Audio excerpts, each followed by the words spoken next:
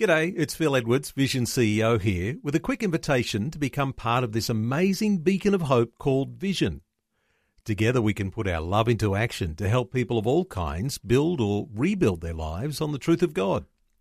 Please consider the part you can play during our upcoming Visionathon appeal, remembering that it's your support that makes Vision possible, including this podcast.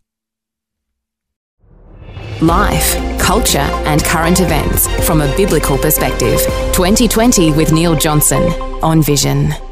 Christmas is coming quickly and there's a lot of interest in high-quality Christian tracts to tell the Christian gospel message at a time of year when people are very open to talk about Jesus.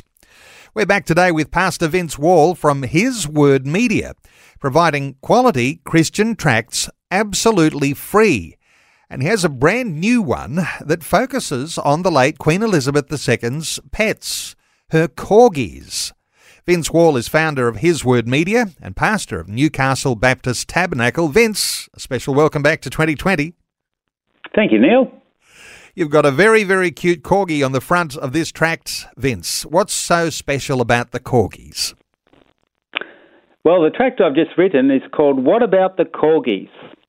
And I read on the internet that the Google searches in regards to the Queen's corgis has gone up dramatically because people want to know what's going to happen to the corgis after her death. And we do know what's happened to the corgis. As far as I'm aware, they're very happily housed at Windsor Castle. And you include that detail in your tract. Actually, at the Royal Lodge at Windsor, now nearby the castle. That's where they are. All right, let's get our geography absolutely right here. So the Royal Lodge at Windsor Castle. On the Windsor estate. And Vince, is there anything special about the fact that the corgis are there at Windsor Castle? Well, definitely. The Queen used to walk her dogs with the Duchess, and also they used to ride horses together. And I guess the Queen would have made arrangements with her to make sure that the corgis can stay on there at that beautiful place in Windsor. So what is it that came across your mind here, Vince, when you recognised the Queen's love for animals, whether it be horses or corgis, and connecting that to a way to be able to share the gospel message? Well, in writing this tract, this is a clear sentence. I say in the tract, when Queen Elizabeth died, she left everything behind, including her corgis, her crown, her carriages, and her castles. But more importantly than all her possessions, the Queen left behind something of much greater value for all to share. And she did that when she spoke her annual Christmas addresses.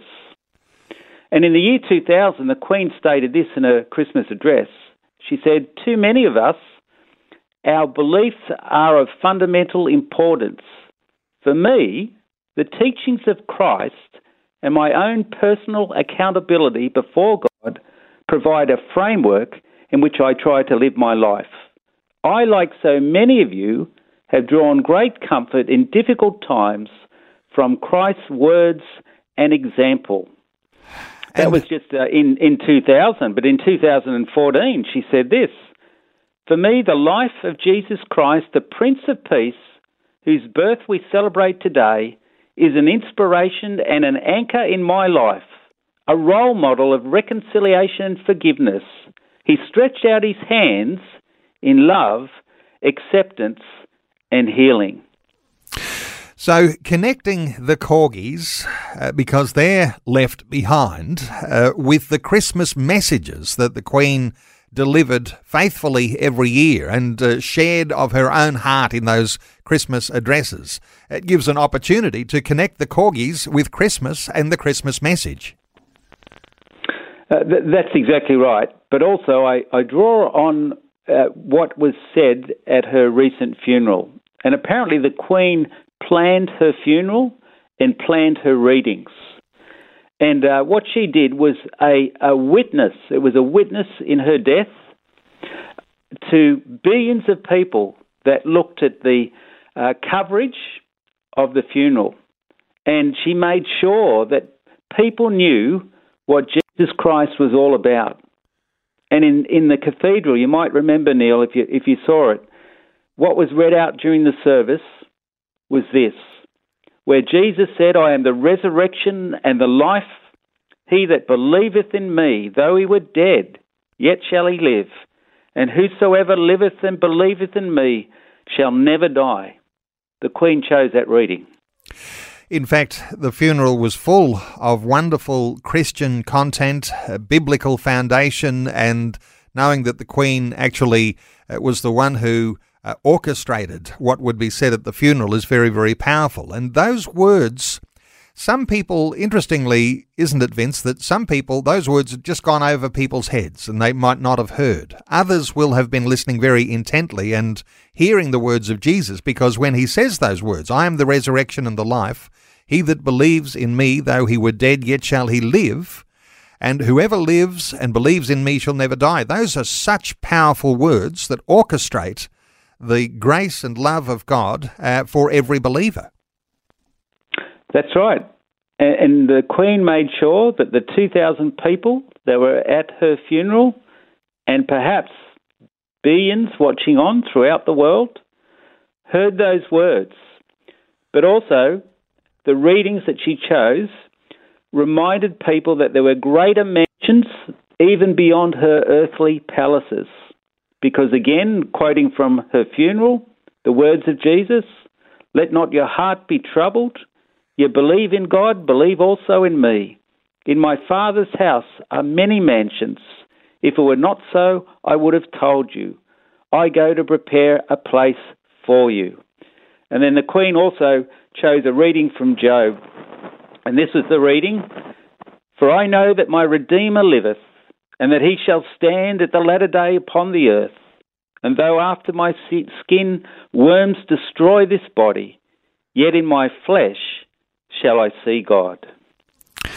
So, in telling the story of the corgis and reflecting on the Queen's faith, your tract with a cute little corgi on the front wearing a crown reminds the reader that the death of the Queen is something that precedes all of us, that one day we'll all meet our Maker.